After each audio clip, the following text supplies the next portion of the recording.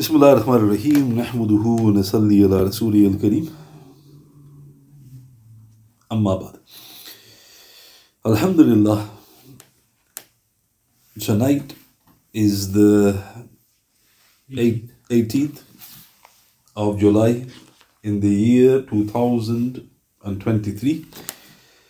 Alhamdulillah, we're beginning the 13th week, the 85th night that we're going through the exalted and dear life of the eminent companion, Sayyidina Abdullah Ibn Masood radiyallahu.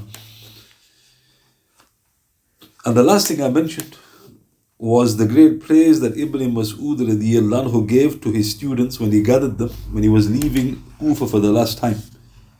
He said, "By Allah subhanahu wa ta'ala, I am convinced that such religiousness, deep understanding of the deen, and knowledge of the Quran shall surface amongst you people that surpasses that of all other Muslims."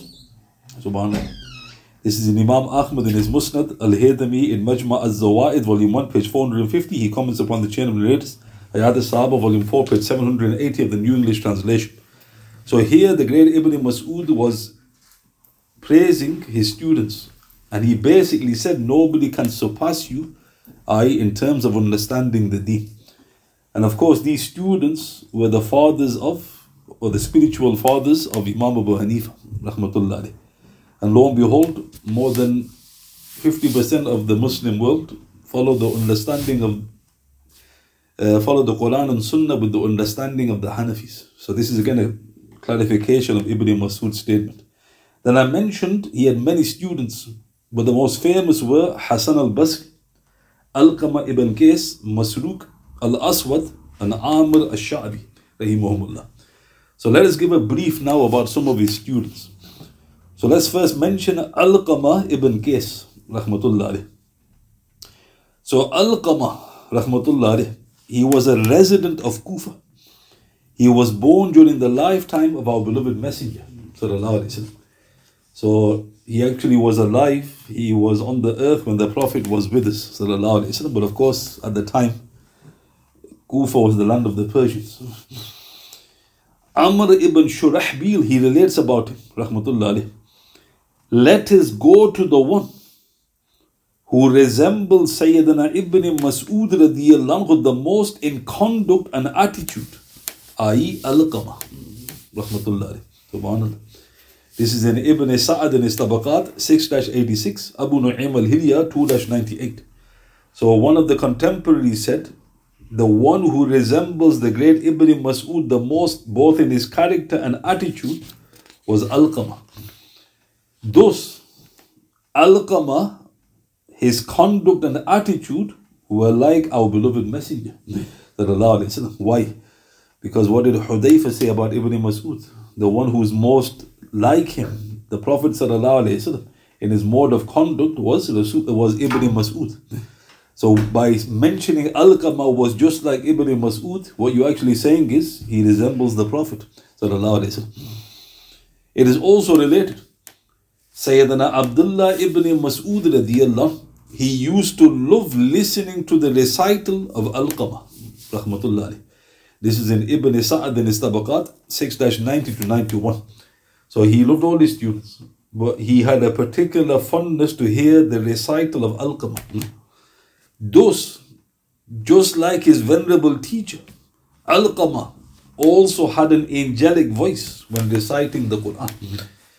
Ibn Masood, the Prophet ﷺ said, "Whoever would like to hear the revelation as fresh as the day or night it was revealed to me, let him listen to the recitation of Ibn Abd." This is in Ibn Majah Sahih. So Ibn Masood loved to hear Alqamah's recital. What does that tell you? He was like a carbon copy of Ibn Masood radiyallahu. It is similarly related in Kanzul Umal, volume 3, page 39. Sayyidina Abdullah Ibn Masood radiyallahu, he would summon Alqamah rahmatullah alayh to recite the Quran. Then whilst reciting, Ibn Masood would say to him radiyallahu, "Zidna fidaka abi wa ummi." Increase it for us. May my father and mother be sacrificed for you. I heard Rasulullah say, sallallahu alayhi wasallam, reciting the Quran with a beautiful voice enhances its beauty. Subhanallah. So look how much he loved to hear his recital. He would say, increase it, don't stop. Increase it. May my mother and father be sacrificed for you. Then he said, the Prophet sallallahu alayhi wasallam mentioned that reciting the Quran with a beautiful voice increases the beauty. So note, he was praising him. Indeed, this noble man was an epitome of forbearance and humility. Consider the following report. Someone once insulted Alqamah, rahmatullah alayh, greatly, and in turn he showed no indignation. So this person was speaking ill of him, insulting him, probably even worse. He's not responding. After the man finished, Alqamah responded by reciting the following verse in Surah Al-Ahzab, Surah 33, verse 58. أعوذ بالله من الشيطان الرجيم. وَالَّذِينَ يُؤْذُونَ الْمُؤْمِنِينَ وَالْمُؤْمِنَاتِ بِغَيْرِ مَا اكْتَسَبُوا فَقَدِ احْتَمَلُوا بُهْتَانًا وَإِثْمًا مُبِينًا. Those who hurt the believing men and believing women without they having earned it, they have laid upon themselves calumny and a manifest sin. The man then retorted arrogantly, are you a believer? Alqamah replied, I hope so. This is in Ibn Sa'd in his Tabaqat 6-86, Abu Nu'aym al-Hilyah 2-100. So look how amazing. He was, full of humility and forbearance. This man was insulting him, so think about it. Every age there's people like this. They've got nothing better to do but to find fault with the righteous. That's a sign of, a person who's got the wrath of Allah. So you go on the social media. That's all they're doing. Just finding fault. This scholar said this sheikh did this, he doesn't know what his aqeedah is not right, he's lost. So this man is saying it to Alqamah, and he's not even bothering to respond. After he's finished, he recites a verse. Now look how interesting. What does Allah Ta'ala say? Those who hurt or annoy the believing men and women without them having earned it, they have earned themselves calumny and a great sin. So what was the only response the man had? He said, are you a believer? And what he meant by that was, how does that verse apply to you? So what was he calling Alqamah? Think about it. Now he's calling him a non-Muslim. Alqamah still calmly goes, I hope so. So what do you notice? Ilm and hilm. The Prophet ﷺ, he made a dua in Kanzul Umal. He goes, oh my Lord, beautify my knowledge with forbearance. Ilm is knowledge, hilm is forbearance. So what did the Prophet ﷺ say? It beautifies knowledge. So if you have an alim and if he's got forbearance, you notice he's very near and dear to the people. But if an alim hasn't got forbearance, he's not beautified. So Alqamah, did he have that? He had that to a very high degree. Our beloved mother Sayyidah Ayesha, what did she say? Rasulullah once asked, sallallahu alayhi wasallam, do you know what the worst form of usury is in the sight of Allah subhanahu wa ta'ala? They replied, Allah subhanahu wa ta'ala and his messenger know best. Sallallahu alayhi wasallam. He sallallahu alayhi wasallam said, the worst form of usury is the violation of the personal honor of a Muslim. Then the Prophet recited this verse. Those who hurt the believing men and believing women without right have laid upon themselves calumny and a great sin. Surah 33 verse 58. So let's look at this. So this is recorded in Bayhaqi in Shu'ab al-Iman, number 3710 to 3711. Abu Ya'la in his Musnad, Hakim in his Mustadrak, Khatib 6-63, Ibn Abi Hatim Ibn Mardawih Targhib 3-504 to 5, Al-Haythami in Majma' al-Zawaid number 12637 with his Sahih chain of transmission. So in this Sahih hadith, what did the Prophet say? What an amazing question he asked, sallallahu alayhi wa sallam. What is the worst form of riba? So why is that a shocking question? Because the Prophet ﷺ said the least form of riba is like, doing niqah with your mother. So think about it. If somebody goes, a man's married a man, that's not the worst. He goes, what's worse than that? A man marrying a horse? No. A man marrying his mother. He goes, astaghfirullah. The Prophet ﷺ said, the least riba is equal to that. So that's the least. Somebody goes, my God, what's the worst? Somebody goes, astaghfirullah, what's the worst, brother? The Prophet told us. What is it? When you violate the personal honor of a Muslim. That's the worst riba. Now why is that fascinating? Because would we place it that high? We know it's a sin. Everybody knows it's a sin. You backbite, you slander, you do this and that. Everybody knows it's a sin. How great a sin is it? It's the worst riba. Sahih hadith from the Prophet ﷺ. And then he said, this is the meaning of this verse. What verse? Surah 33 verse 58. Those who hurt or annoy the believing men and believing women without right have laid upon themselves, what Allah subhanahu wa ta'ala said, buhtanan wa ithman mubina. A huge crime, a huge burden on themselves. The Prophet said, this is how you entice the anger of Allah subhanahu wa ta'ala. And in fact, there's a report. The Prophet sallallahu alayhi wa sallam explicitly said in Tirmidhi, authentic hadith, that there's grades of riba. And the worst form is to take the honor of your brother. So this is another report. So how often do we fall into riba? Now what's shocking? People are so concerned about mortgages. It's, brother, astaghfirullah, I don't want to be at war. I don't want to be at war. And then you go, mashallah, brother, you're confusing me now. He goes, why? Because you're so concerned about a lower level of riba and not bothered about the most worst form of riba. He goes, what's worse than mortgage? Taking the honor of your brother. So it's not what society says. Society has now said this is acceptable. This is gossip. This is how you pass time. It's acceptable. Do we accept it?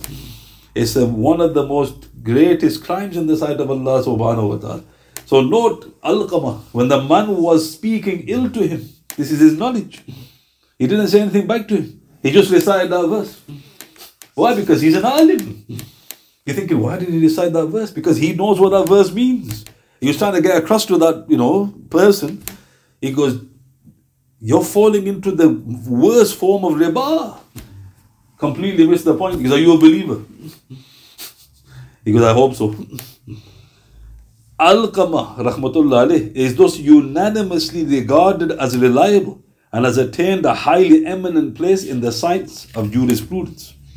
This blessed man passed away between 62 AH and 73 AH, as recorded in Tahzeeb al-Tahzeeb, volume 7, page 278.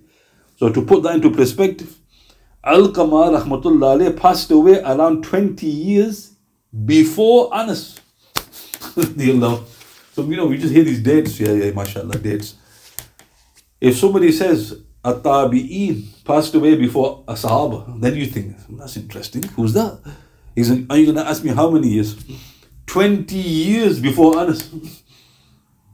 The guy scratching his head, he goes, hang on a minute. At-Tabi'een passed away 20 years before the Sahaba. Yes. Who's that? Alqamah. After his passing, his entire heritage was simply a copy of the Quran. A horse in addition to a simple dwelling. Refer to Abu Nu'aym al-Hilya, volume 2, page 100. That was his legacy. Because there you go. Divide that amongst yourselves. So what was being divided? Imagine. They were rubbing their hand thinking, what's he left us? He's left you a copy of the Quran, a horse, which he probably used for moving from here to there, jihad, and his dwelling. So there's a lesson in what he's left. Why? Because he'd sent everything forward. The Prophet ﷺ said in Bayhaqi, in Shu'ab al-Iman and Mishkat, when a person is being carried to his grave, the people ask, what has he left? The angels ﷺ ask, what has he brought?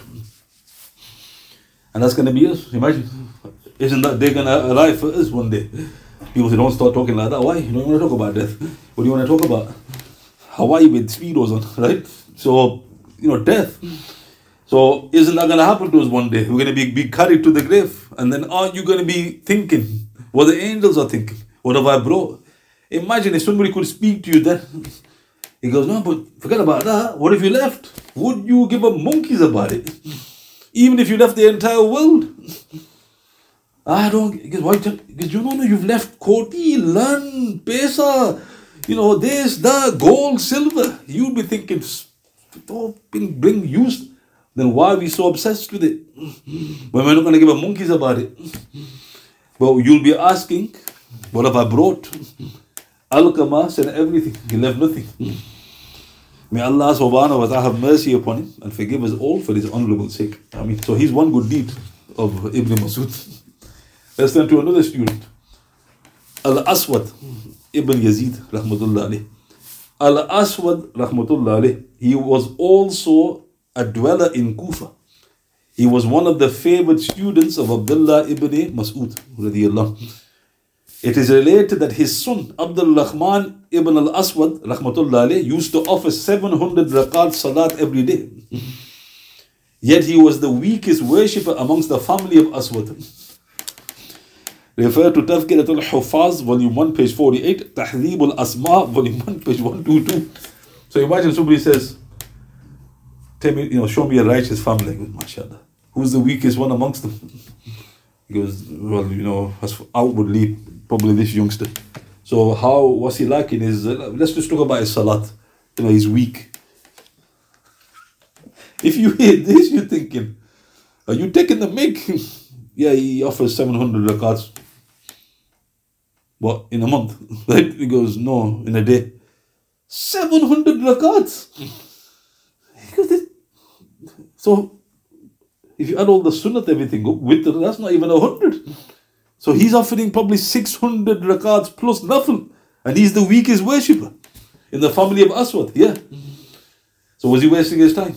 And he's weak, imagine. Now somebody goes, you do ishraq, you're thinking the guy's awliya.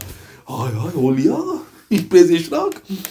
It is also related that Al-Aswad, rahmatullah alayh, traveled 80 times to perform Hajj or Umrah.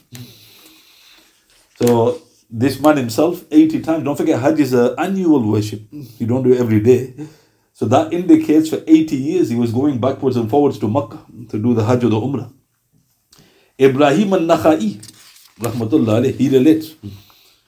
Aswad, rahmatullah alayh, used to complete the Quran in 2 nights of Ramadan and slept only between Maghrib and Isha. He kept so many fasts, his body used to turn pale and purple. When he was asked, why are you putting yourself through such hardships? He would reply, I desire ease of the hereafter in exchange for these hardships of the body. He would also be often heard saying, O Abu Shabal, rahmatullah alayh, the affair of the hereafter is very serious. Hence, do not let anybody deceive you in this regard. This is in Abu Nu'aym al-Hilya, volume 2, page 103 to 4. So now, what's mentioned? Ibrahim al-Nakhai, who was the grand sheikh of Imam Abu Haneefah. He's the narrator. These are the teachers of Imam Abu Haneefah. They weren't just, Mulvis eating samosa, right? So, Ibrahim al-Nakhai said, Aswad, 2 nights, he'd complete the Quran in Ramadan. 2 nights. Notice he said nights. He didn't sleep in Ramadan. He only slept between Maghrib and Isha. So think about that. You break your fast. He fell asleep. I don't know how long for. He's ready to do his worship. So was he using the whole of Ramadan for ibadat? Yes. He fasted so much, his body looked strange. So people goes, what are you doing? What on earth are you doing to yourself? He goes, I want ease. Look how beautiful. He goes, why are you doing it? And he goes, I want ease. A little bit of hardship, then ease. Then he said to one of his students or his contemporaries, the hereafter is a very serious matter, meaning you need to prepare. So look at this, how are we preparing? Struggling for fard. What time's Fajr now, brother? What time's Fajr? I don't know, is it 4 o'clock? And the way they say it is like, they're doing tahajjud all night. Astaghfirullah. So this was Aswad. Our beloved mother, Sayyida Ayesha, what did she say about him? Radiyallahu. She said, there is no one in Iraq who is more respected by me than Al-Aswad. Subhanallah. There is no one in Iraq more respected by me than Al-Aswad, rahmatullah alayh. This is in Ibn Sa'ad in his Tabaqat, volume 6, page 141 of the English translation. So who's praising? If you don't know who Ayesha is, then we got problems. To get her to praise, is that normal? She goes, in the entire Iraq, he goes, he is the most respected person I know, Al-Aswad, meaning his reputation has now reached the great ones. This noble man passed away shortly after his student Alqamah, fellow student in Kufa, in the year 75 AH. May Allah subhanahu wa ta'ala have mercy upon him and forgive us all for his honorable sake. Aameen. So he's another one good deed of Abdullah Ibn Masood. See, when you just hear these names, you get the books of tafsir. Alqamah, oh yeah, mashallah. Who's Alqamah? He's a great man, isn't he? Great man. There's quite a few great men we know. But just tell me something, I don't know nothing about him. Why do you say great man then?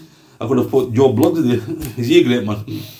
So when you get these names in the books of tafsir, you should think, who are these people? Who are these authorities? And when you go through I'm only mentioning briefs about them, not even no detail really. And then you're blown away thinking, these are tabi'in? Well, how great were the Sahaba then? Let's turn to another famous student, Ash-Shaabee, rahmatullah alayh. What is his full name? His full name is Abu Aamir ibn Sharaheel Ash-Shaabee al-Himyree, rahmatullah alayh. He was one of the famous jurists of Kufa. He met over 500 companions, radiyallahu ta'ala. He was one of the eminent teachers of Imam Abu Haneefah. So this is now you got a direct link. So when Imam Abu Haneefah heard from Imam Shaa'bee, he would say, I heard Ibn Masood. Look at the gap between Imam Abu Haneefah and Abdullah Ibn Masood. Imam Ahmad and Imam Ijli, rahimahumullah, they both related his mursal are reliable, they are trustworthy. Refer to Tadhkiratul Hufaz, volume 1, page 74 to 82. So now, what does that mean? A mursal report is when a tabi'in relates from the Prophet, sallallahu alaihi wasallam. So is it possible he heard from the Prophet? No, because he's tabi'in. That makes the hadith weak. Unanimously, the scholars say it's a weak report, no matter how great the tabi'in is, because he doesn't mention the Sahaba. There's a gap. But they make a handful of exceptions. One exception is this one. Imam Ahmad, Imam Ijli said, if Imam Shaa'bee relates from the Prophet, is trustworthy. In other words, we don't dare question him. Even though we don't know which Sahaba he heard it from. Now what does that tell you? How much veneration they had for him, Imam Shaa'bee. May Allah subhanahu wa ta'ala have mercy upon him and forgive us all for his honorable sake. Aameen. So Imam Shaa'bee, he was very harsh against the innovators. He said that if the Shia were animals, there'll be donkeys. And if they were birds, there'll be vultures. And he lived amongst them all his life in Kufa. And he was a proper thorn in their side, Imam Shaa'bee. And think about that. Just if you know who Imam Shaa'bee is, you honestly believe he's not guided. You're guided. The one who sat at the feet of Ibn Masood doesn't know what is Aqidah, doesn't know, who's the Ahl al-Bayt, doesn't know whether there's Imamat. And you know. And this is how you expose them. You just find out, who are you? Where's your authorities? Because Flanker Tinkla, everybody's alayhi salam noticed. Alayhi salam, heard from alayhi salam, and alayhi salam, right? They all, Ahl al-Bayt is in the bad. So let us suffice with mentioning one more of his students. So this student isn't well known. His name is Zaadhaan Al Kindee. Zaadhaan Al Kindee. So if you've heard of him, mashallah. So be honest. So what's the report? So this report is recorded by Hafiz Zahabi in his Siyar 4-281, Hafiz ibn Qudama in his Kitab At-Tawwabin, page 154 to 5, Mirqat al-Mafatih, volume 4, page 700, Taht al-Hadith, number 2199, Ghunyatut Talibin, volume 1, page 260. Sayyidina Abdullah ibn Masood radiyallahu, he was once passing by an area near Kufa, where there was a house of a famous singer known as Zaadhaan Al Kindee. rahmatullah alayh. So he was like, one of those famous Arabic singers, beautiful voice. He was singing a song in a most melodious voice, and some intoxicated loafers were swaying to the rhythm of the music. So it was like, like at 9, drunks are like, moving. Sayyidina Abdullah ibn Masood radiyallahu anhu thereupon turned over the vessel of wine, spinning it to the ground, and he broke the lute, and he said, لو كان ما يسمع من حسن صوتك يا غلام بالقرآن. Oh youngster, if only your beautiful voice could be heard reciting the Quran. Saying this, Ibn Masood placed his shawl over the head of the singer and he left. So what's happened? So Ibn Masood sees what's going on. This is outside Kufa. So he rebukes them. He acknowledges the beautiful voice. He puts his shawl over him. That's interesting. Maybe he was passing something on to him. Faith. And then he left him. Zaadhaan thereupon asked the people, who was he? Who was the man who rebuked me? They responded, the venerable companion, Sayyidina Abdullah ibn Masood radiyallahu. Zaadhaan further asked, what did he say? Because he was, maybe ringing with his own music. Because he said this. Overwhelmed by hearing this, he stood up. He flung his lute to the ground, smashing it. He then tearfully reached the courtyard of Abdullah ibn Masood, caught up to him and clung to his garment. Ibn Masood then embraced Zaadhaan and began to weep. He thereupon said, Marhaban biman ahabbahullah, ijlis. Welcome, I welcome the one whom Allah Ta'ala loves. Please sit. So what's happened? So maybe this is a miracle karamat of Ibn Masood. Maybe it was the cloak, whatever. He's done tawbah. And Ibn Masood weeps. And straight away he says, and look at, this is the firasa of Ibn Masood. How does he know that he's going to become a great person? He's just embraced Islam. Or took, like done tawbah. He goes, I welcome the one whom Allah Ta'ala loves. Ijlis, sit. He then took out a date and gave it to him. Zaadhaan repented of his song and music, and thereupon stayed in the company of Abdullah ibn Masood radiyallahu, acquiring the knowledge of the Quran. He thus gained such expertise in the Islamic sciences that he emerged as a great Imam. He narrated from Ibn Masood, Salman al-Farsi and other companions radiyallahu ta'ala. So this was Zaadhaan. So notice, wherever he's going, he's changing people. There's an incident with Murabatul Hajj, rahmatullah alayh, and one of the sheikhs mentioned that there was a youngster and he was completely lost. He was obviously he's Muslim, but nobody thought he had a hope in hell of changing his ways. So by nook and crook, they took him to Murabatul Hajj, rahmatullah alayh, and just by looking at him, he changed. Because we saw it, because he changed. Did tawbah. So what does that tell you?